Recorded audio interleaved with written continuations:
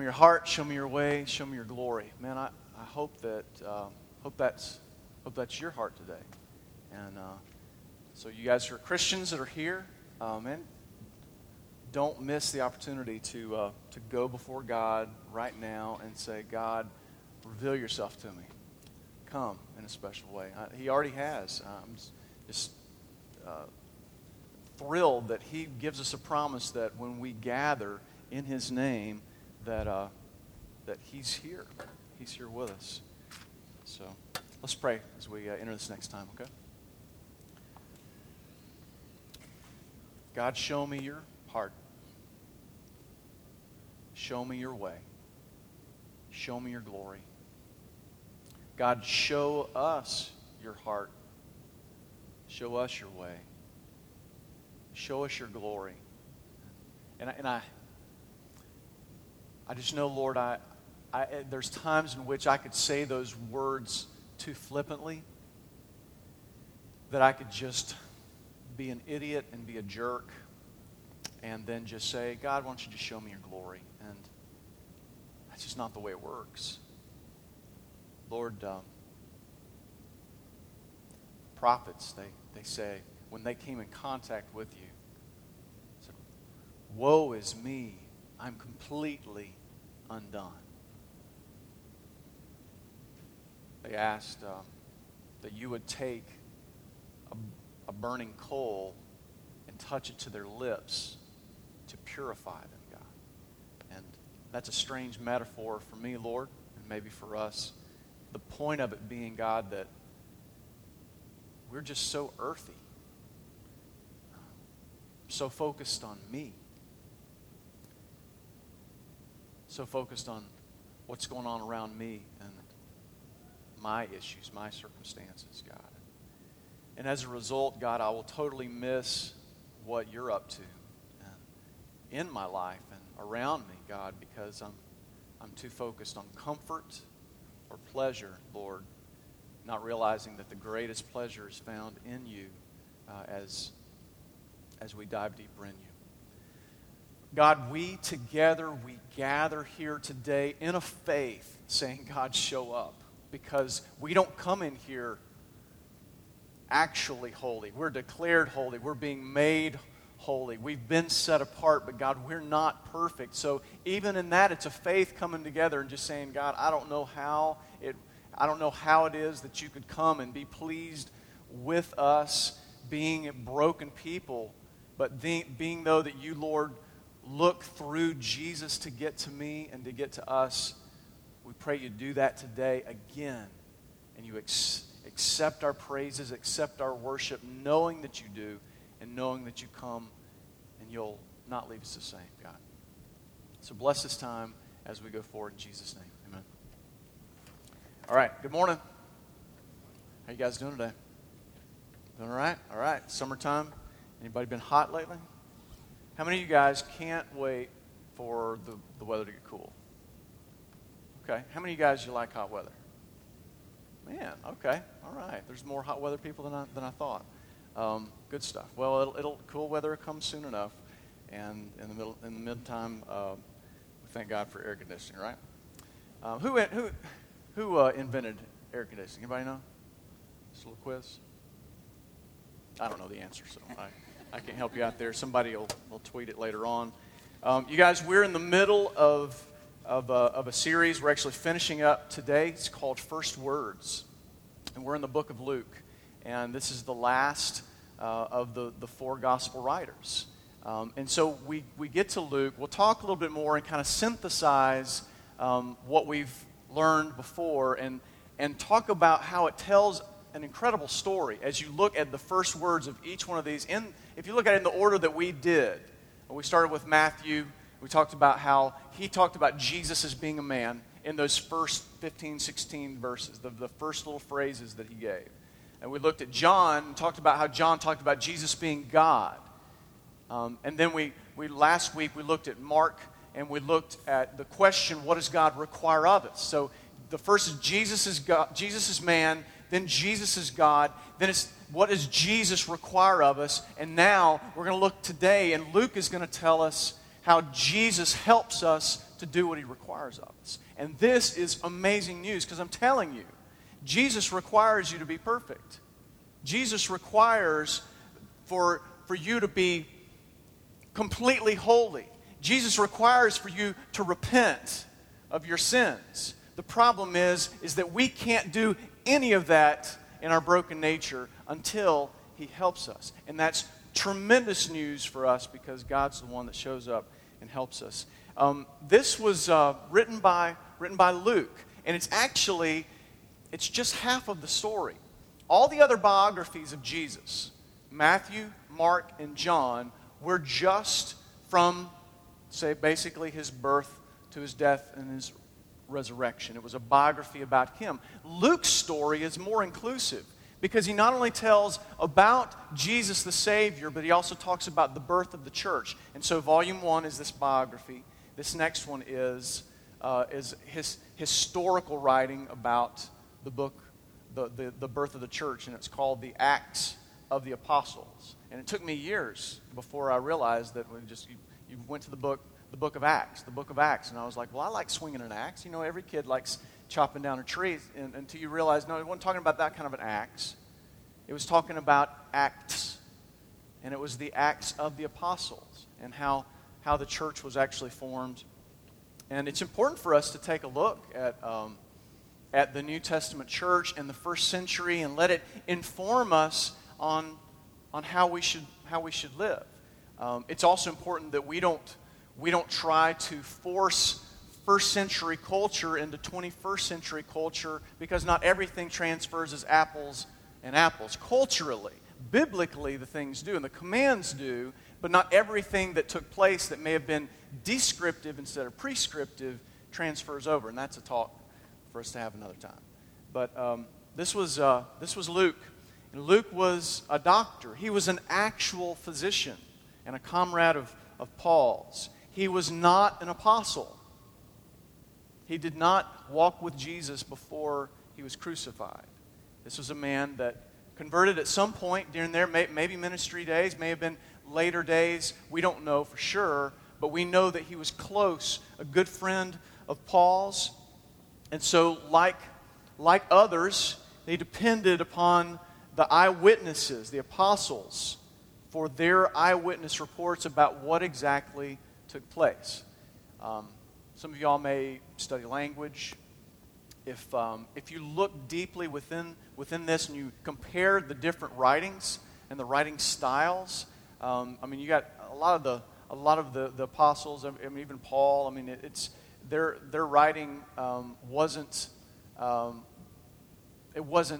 high in criticism as far as critical thinking. But Luke was a historian, and his writing style, you could tell that he was one that had been educated very well.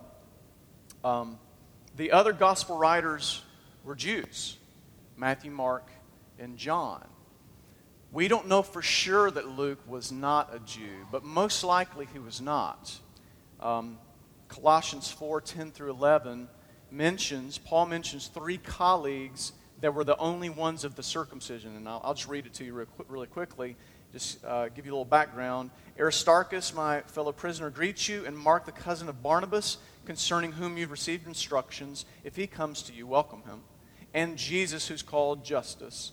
These are the only men of the circumcision among my fellow workers for the kingdom of God. They've been a comfort to me. Of the circumcision, that was just an idiom that meant they were a Jew. They were those that came from the people who were circumcised. And the reason why we then conclude that Luke was not a Jew, therefore is a Gentile, is verse 14. Because then he says, Luke, the beloved physician, greets you, as well as Demas. And it doesn't say it right here about him being a colleague, but I'm going to hit a couple other verses that'll explain this to you. So he mentions his colleague Luke, most likely a Gentile, a doctor. He would have been trained by the Romans because they were under Roman captivity and control. So he might have even been a Roman. Here's a couple other things said about him. Paul said in 2 Timothy 4:11, said, Luke alone is with me.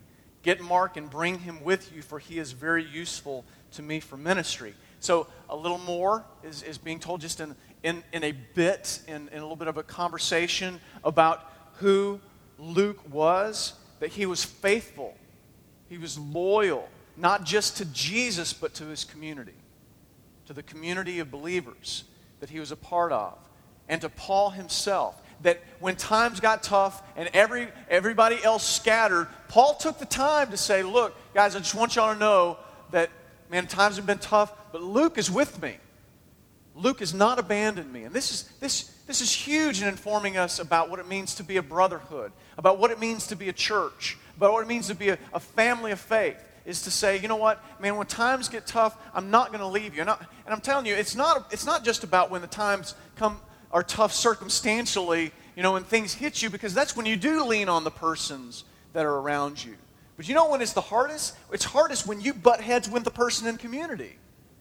It's hardest when that person sins against you and they're a jerk, they're an idiot.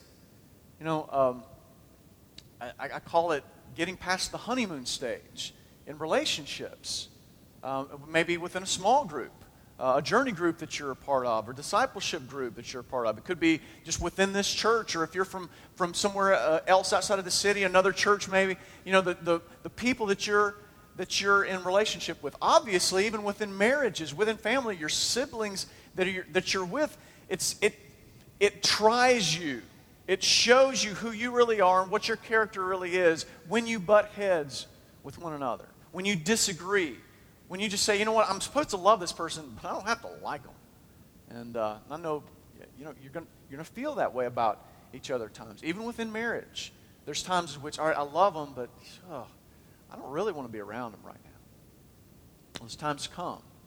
You get past the honeymoon stage. I remember a year within a year of our marriage, so this was back in 1991 and 1992, and so we're 22 and 21 years old at this point of being a year married, and we played a newlywed game, and with some other couples, and we just blew it away, and a part of it was that they talked that there was a question about your fights and your arguments and all that, and we're like, but we never argue.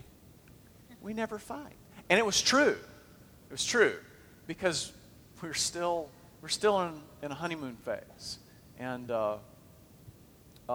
we fight sometimes. We argue. Now, it's important to learn to fight fairly. It's important to know that you're not really fighting against one another, but you're wrestling with one another. And wrestling in marriage is actually pretty fun. But you must say, all right, when those times come, God, help me to know that you've forgiven me so very freely. We just talked about it a while ago. Grace, grace continues. Grace comes and it abounds. It's grace upon grace that takes place. And so we take that same grace and we bend it out to one another. And we say, you know what, I don't agree with you, but I love you and I respect you, and we'll figure this out. We'll work it out. And so I just appreciate that about him and how that informs us a little bit. He was faithful, he was loyal. Philemon, verse 24, Paul said, and so do Mark, Aristarchus, Demas, and Luke, my fellow workers. And this just gives us a little insight that Luke wasn't just a friend, he was a colleague. He wasn't just someone who showed up when Paul was around. This is a guy that he not only walked with Paul, but he did whatever it took to see the mission go forward. He was all in. All in. Luke was a missionary, and he was a physician. He was a doctor. He'd been trained. Erdman's Dictionary of the Bible mentioned that Luke must have been an intelligent, influential man to be one of the few trained doctors by most likely the Romans at that time. And most of you that are sitting here, adults, or if you're a student and you're preparing for your career someday, is you don't get paid to be a Christian. You're not a professional Christian, all right? There's just a few people out there that their pastors or their ministers are on staff at a church, and they get paid to do it.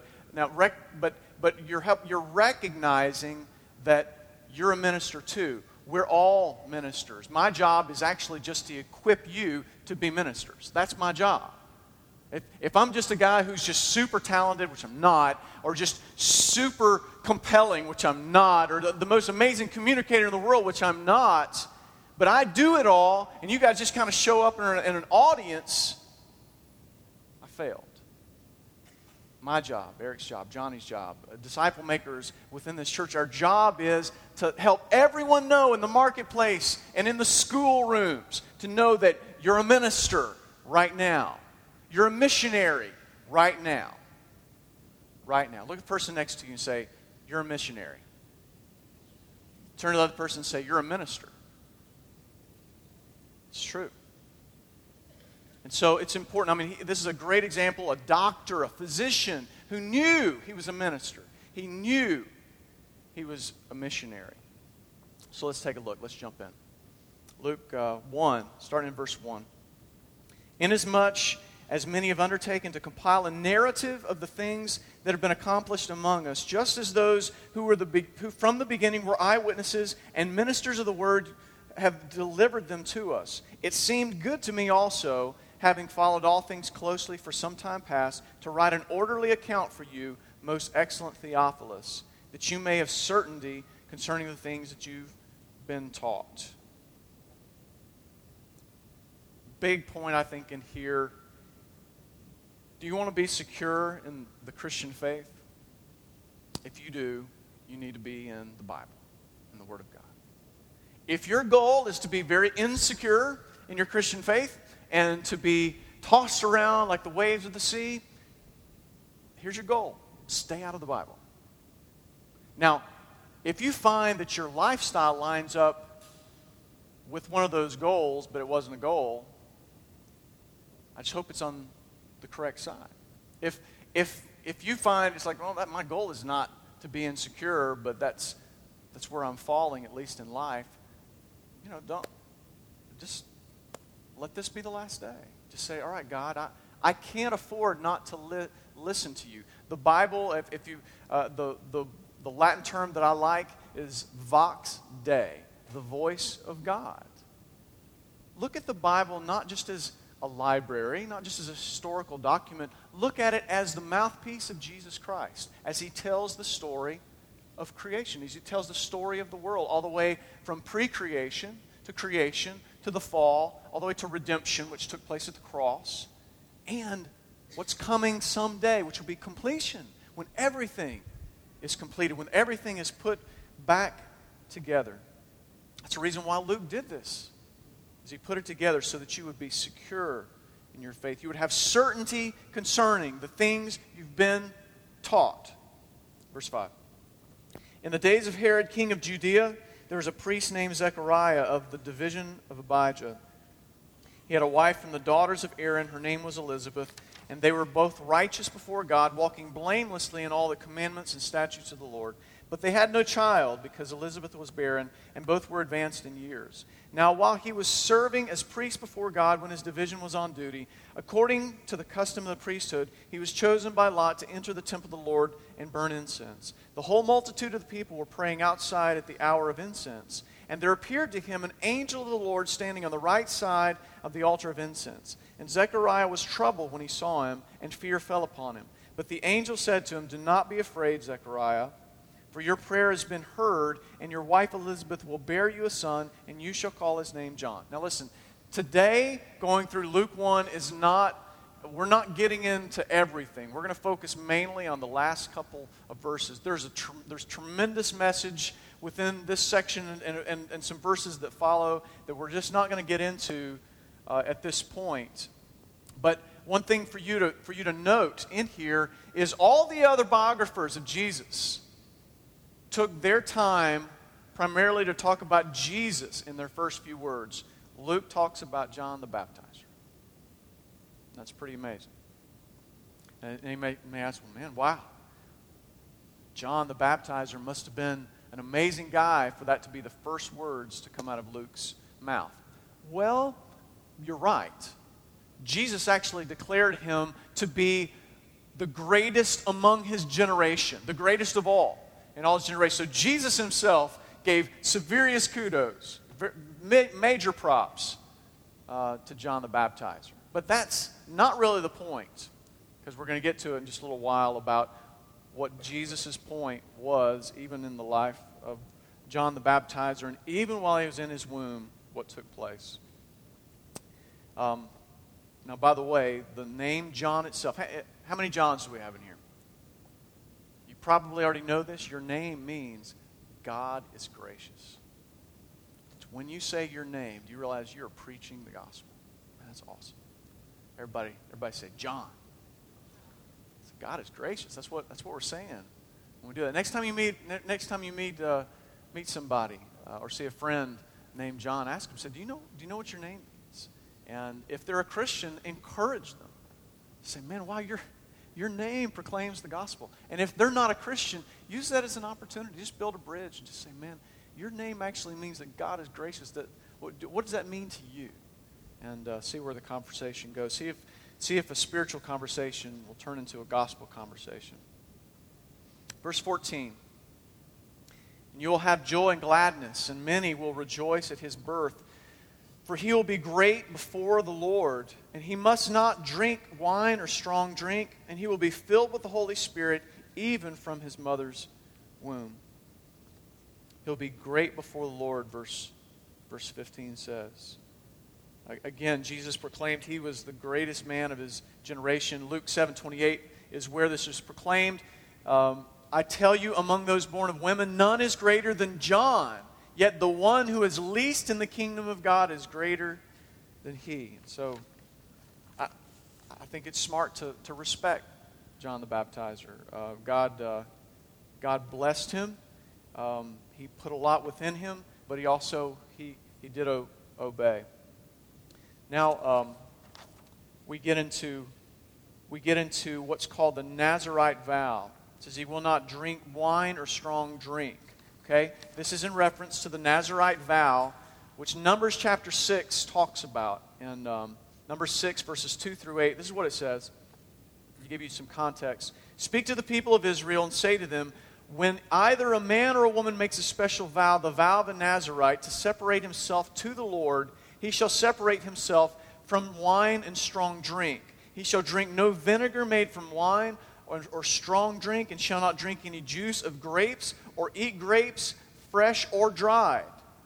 All the days of his separation he shall eat nothing that is produced by the grapevine, not even the seeds or the skins. All the days of his vow of separation no razor shall touch his head, until the time is completed for which he separates himself to the Lord. He shall be holy. He shall let the locks of his hair of his head grow long.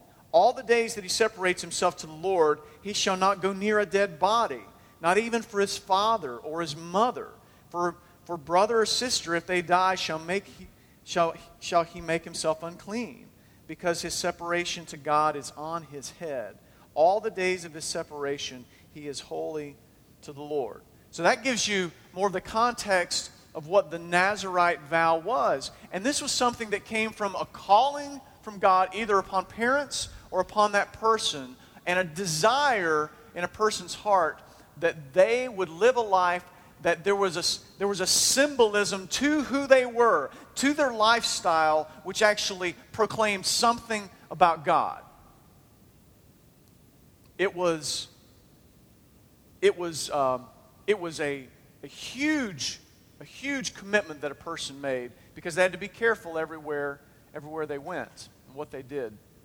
And I'm not going to get into all of the details in it, but even with the thing of the vine, fruit of the vine, wine, grapes, raisins, even as we know it, it was that in of itself was something that proclaimed that God even was separate from his creation, even separate from the chosen people, which was Israel. He's separate from them. He was holy. He was set apart from them. He's very, very, very, very different even from those that he chose to bless. And so even in that, they proclaimed that. Now, there's been some who have tried to use this to prove why you should not drink wine or other alcoholic beverages. And just to make very plain and clear, first of all, if you're below 21, it's against the law. So don't drink beverage alcohol. Many of you who are over 21, you have no desire to drink beverage alcohol. I say more power to you. There's no need for you to drink beverage alcohol if you don't have a desire for it and don't want it at all. Alcohol is, in and of itself, is amoral. It's a non-issue within itself. However, it's for those who would try to use this as a part to say, well, now see, people should be like John the Baptist.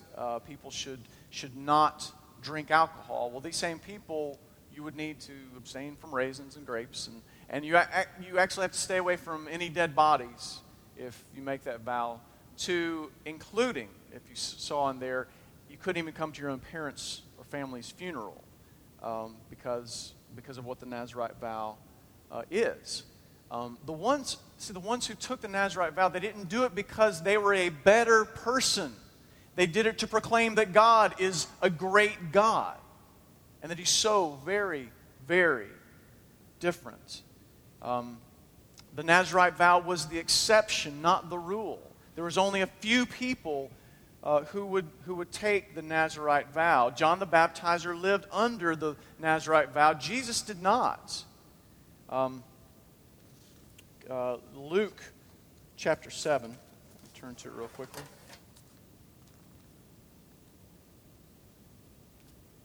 Luke 7, verses 33 through 35.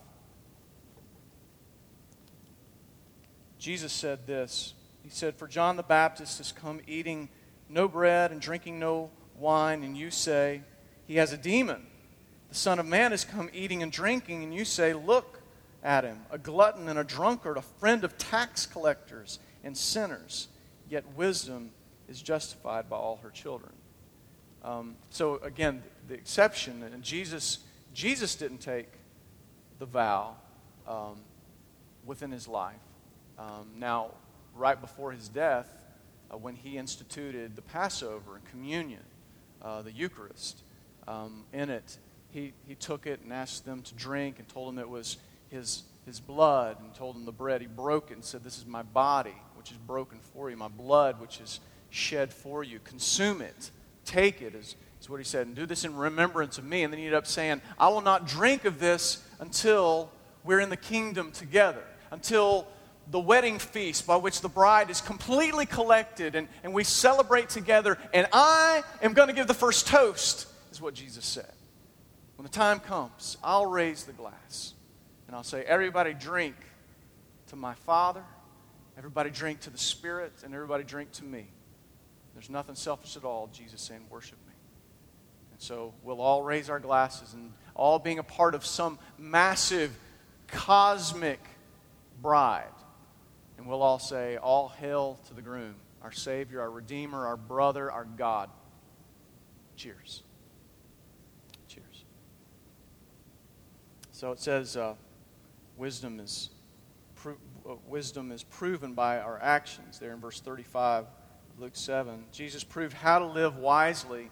He did not abuse freedom. And I don't want to take too much time on the whole alcohol thing, but it's relevant within this. And I want you to know that if you're an adult and you feel free to drink alcohol, you're free to drink alcohol. But you need to do it in moderation. You need to do, as 1 Corinthians 10:31 says, you need to do all things to the glory of God. So if you're going to take of that, do it in a way that glorifies God. Don't abuse it. Don't sin. Don't drink and drive. I mean, it's just vital in these days that you're very careful with it. But if you're one that you choose to drink, you need to make sure that you drink it because you're free to drink, not because you have to prove a point. I've seen a lot of my brothers and sisters, in the faith that maybe they grew up in a household or maybe in a church where they couldn't drink alcohol, and when the time came, man, they go nuts and they abuse it.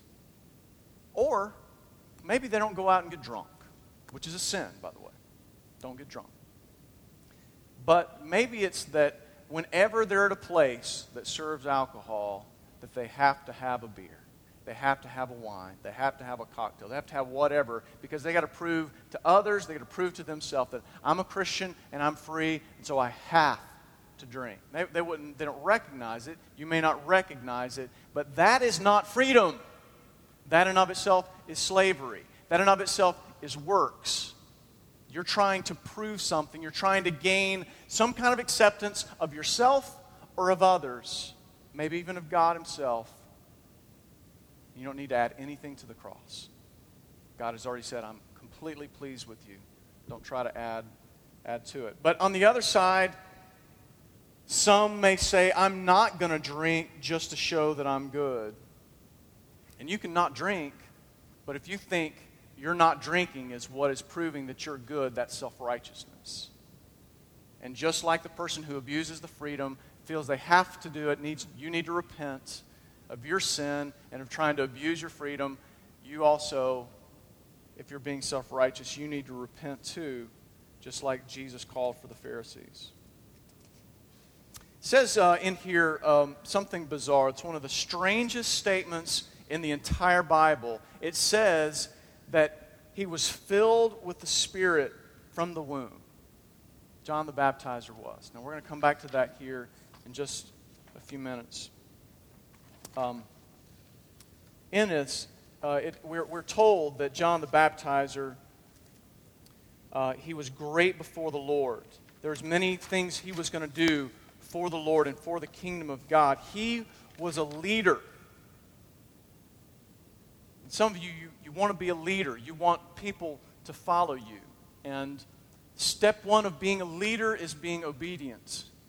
Many of you, you're not going to lead. There's not others are not going to follow you, but others can be inspired by your obedience. And so, but if you desire to be a leader, you need to start by leading yourself. That's where you start. So be obedient. Obedient people listen to God, and then they do whatever God says, and they go wherever God says, whenever he says to do it. That is the call of every disciple, is to be obedient before the Lord. Now, leaders take a couple of steps past that. Not only does a leader do whatever God says, go wherever he says, whenever he says it, but they're not afraid of people following them. Just hold on. Before we get to the next point of inviting people to follow them, they're not afraid of people following them. And that takes actually, in some ways, it takes kicking pride away from some who like, man, I want everybody to follow me. Everybody should follow me. I got it right. Everybody needs to come follow me. But then others, probably some of you in here, you're one that just says, man, I don't want anybody to follow me. God, I don't want to be a leader. I know me. I look in the mirror. Nobody should follow me. And God's saying, no. I can do what I want to do in you. And so I'm going to have people follow you. And so it's a step of faith for you actually to say, God, I'm not afraid of people following me. And to say, all right, Lord, however that's supposed to look in my life, however you need to transform me to where I reject pride, but also reject false humility. God, make me who I'm supposed to be, so I'll be obedient, and whoever wants to follow me as I go, I'll invite them. And so that's what a leader does. A leader listens to God. They do whatever God says, go wherever he says, whenever he says it. They're not afraid of people following them, and they invite people. They say, follow me. Verse 16. He will turn many of the children of Israel to the Lord their God. Turn many hearts to the Lord. God made a change in John's human condition that enabled him as an imperfect man to achieve the destiny that God had for him. God has a destiny for you, each and every one of you. Look at me. God has a destiny for you. He has things that he has desired and wants to take place in your life. And the great thing is that it's not on you to move the stone at the very beginning, to come out of the starting blocks, because you can't be the origin person.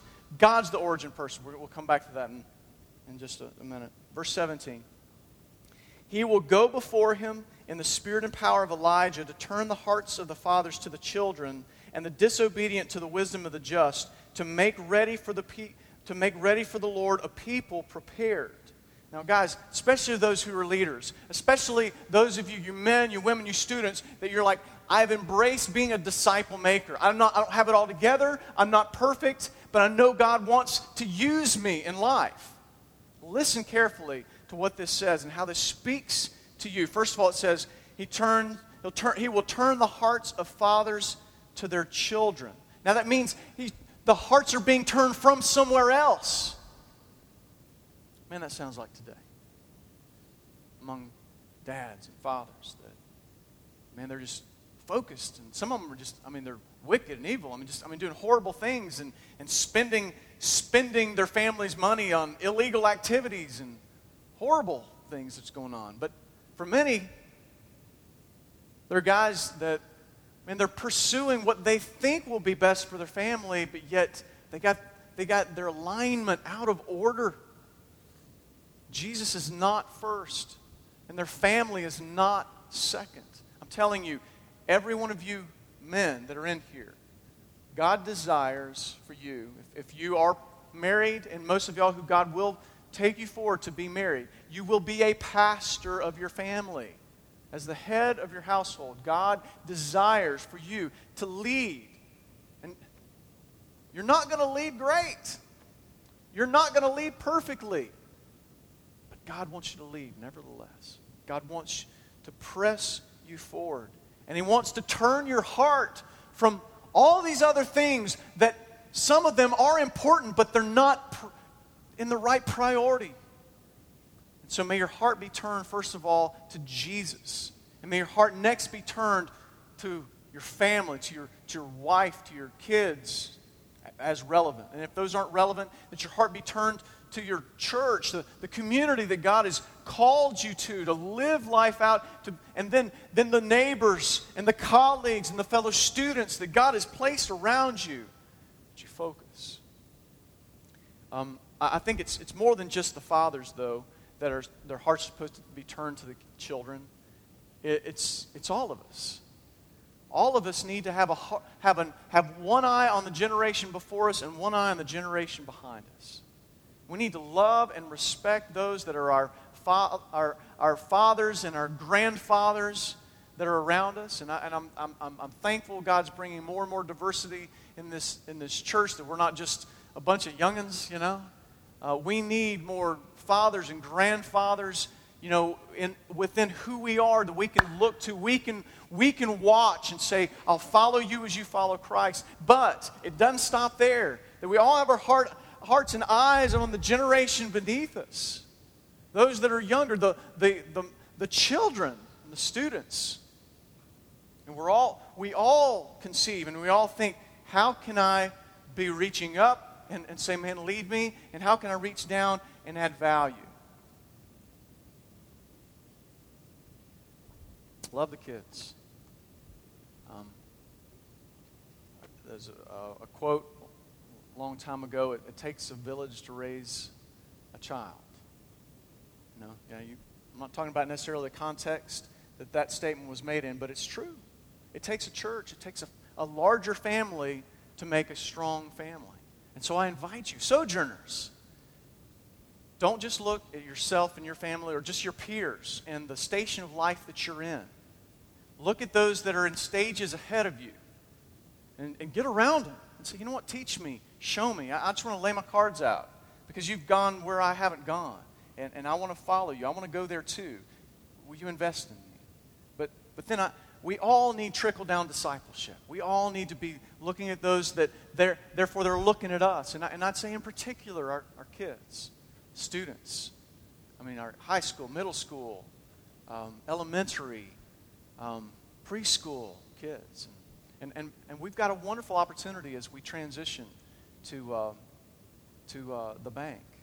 Starting next week, we had a great opportunity for every one of us. And I just invite you, and this is no guilt trips. You can put your bags down. We're not going on that trip.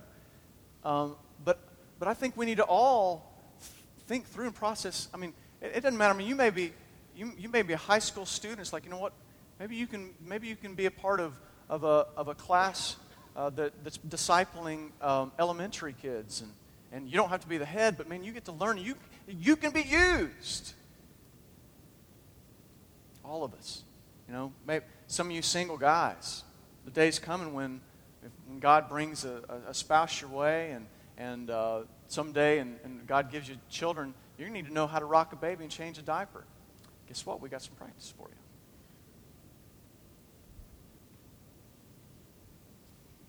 It said, turn the disobedient to the wise. There was discipleship going on. There was compelling leadership that was going on in John the Baptist's life. And I think part of this, of when you see a movement, you see a people that those who are disobedient start turning their hearts to the wise. It's a beautiful thing when you start seeing people and their lives being changed. And just kind of, again, with the thing of those, when they turn their hearts somewhere else, usually this has to do with somebody that you're looking at someone to follow. You're looking at somebody that way. And the people that you need to follow some men and women that are Bible-rooted. You need to follow people that have a passion for Jesus Christ. You need to look and ask yourself, do they have the fruit that I desire in my life? How do they handle their finances? What kind of respect or credibility do they have among people that aren't even believers?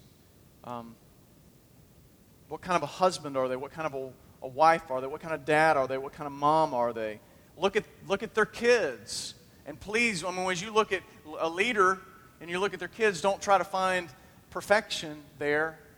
But do you see, just generally speaking, do you see respect? Do you see health? Because you need to follow people that lead the ones closest to them well. Does that make sense? If not, don't follow them. Have a hard work ethic. It says all of this to make a people ready. To make a people ready to follow God, to follow Jesus Christ. And you know what? There's men and women in here that you are leaders. And God uses you to make ready a people, to equip saints for the work of ministry. So, John the Baptizer, he had a specific destiny. He had a Nazirite vow upon him, which I don't, and you probably don't either. But you don't have to have the same destiny as he did. But God does have a destiny. He wants specific things to happen in your life. Now again, let me quickly, as we start to come to the end of this, I want to just synthesize where we've gone with these first words again. We looked at Matthew, who said Jesus was a man. We looked at John, who said Jesus was and is God. We looked at Mark, who said Jesus requires that you repent and believe. But I think one of the most important parts in this is that Luke reveals to us that Jesus changes hearts so they can believe. Jesus does a work in us so that we can worship Him, so we can. You see, there's two births that take place in a Christian's life. A physical and then a spiritual. John 3 talked about this when Jesus was speaking to Nicodemus, and Nicodemus said to him, "We know you're a teacher come from God, for no one can do these signs unless God is with him." And Jesus answered, "Truly I say to you, unless one is born again, he cannot see the kingdom of God." Nicodemus said to him, "How can a man be born when he's old? Can he enter a second time in a mother's womb and be born?" And Jesus answered, "Truly I say to you, unless one is born of the water and the Spirit, he cannot enter the kingdom of God. That which is born of the flesh is flesh. That which is born of the Spirit is spirit." So he says, to enter heaven, to have a relationship with me, with God the Father, is you got to be born twice. He said before, you got to repent and you got to believe. And here he's saying there's no way any of that is going to happen unless you're born a second time. Now, John the Baptizer, you guys, is a flip of this. He's the only one that we know that was born spiritually before he was born physically. And you say, why did God do that? You know what my answer is? I don't know. I have no foggy idea. No idea why God did it. But here's my thought. I think that what God did it in there is to reveal to you all those that are spiritually born after they're physically born. It's done by God, just like this one here who was born spiritually before he was born physically was done by God. Jesus explained it. He said it's God himself who must do the birthing. God himself must change a heart for a person to walk as a changed person. Now, guys, listen. This is unbelievable news. Because if God does it, if he starts it, God finishes it. If God has a destiny for you and for me, and he says, look, I have all these things for you to do, all these things that need to be accomplished, but yet then he says, now go ahead and take your best shot. We're toast. But if God says, I have things that I want to do in you that you cannot even imagine, and guess what? I'm going to change you. I'm going to change you. You Christians who are in here, this is an opportunity to worship God because God changed your heart. You wouldn't have done it on your own, but God did. He loves you that much. He changed your heart. He's drawn you near to him, and the greatest response in the world is just to say, God, thank you so much. Now I'm empowered by you, and I can press forward in my destiny. And I would just say this, if any of you are my friends, that you've never come to a place that you fully surrender to Jesus Christ, I invite you, because the Holy Spirit is doing something in you even right now. He's wooing you. He's calling you to himself. And I just say, repent and believe, and the Lord is going to help you with that process.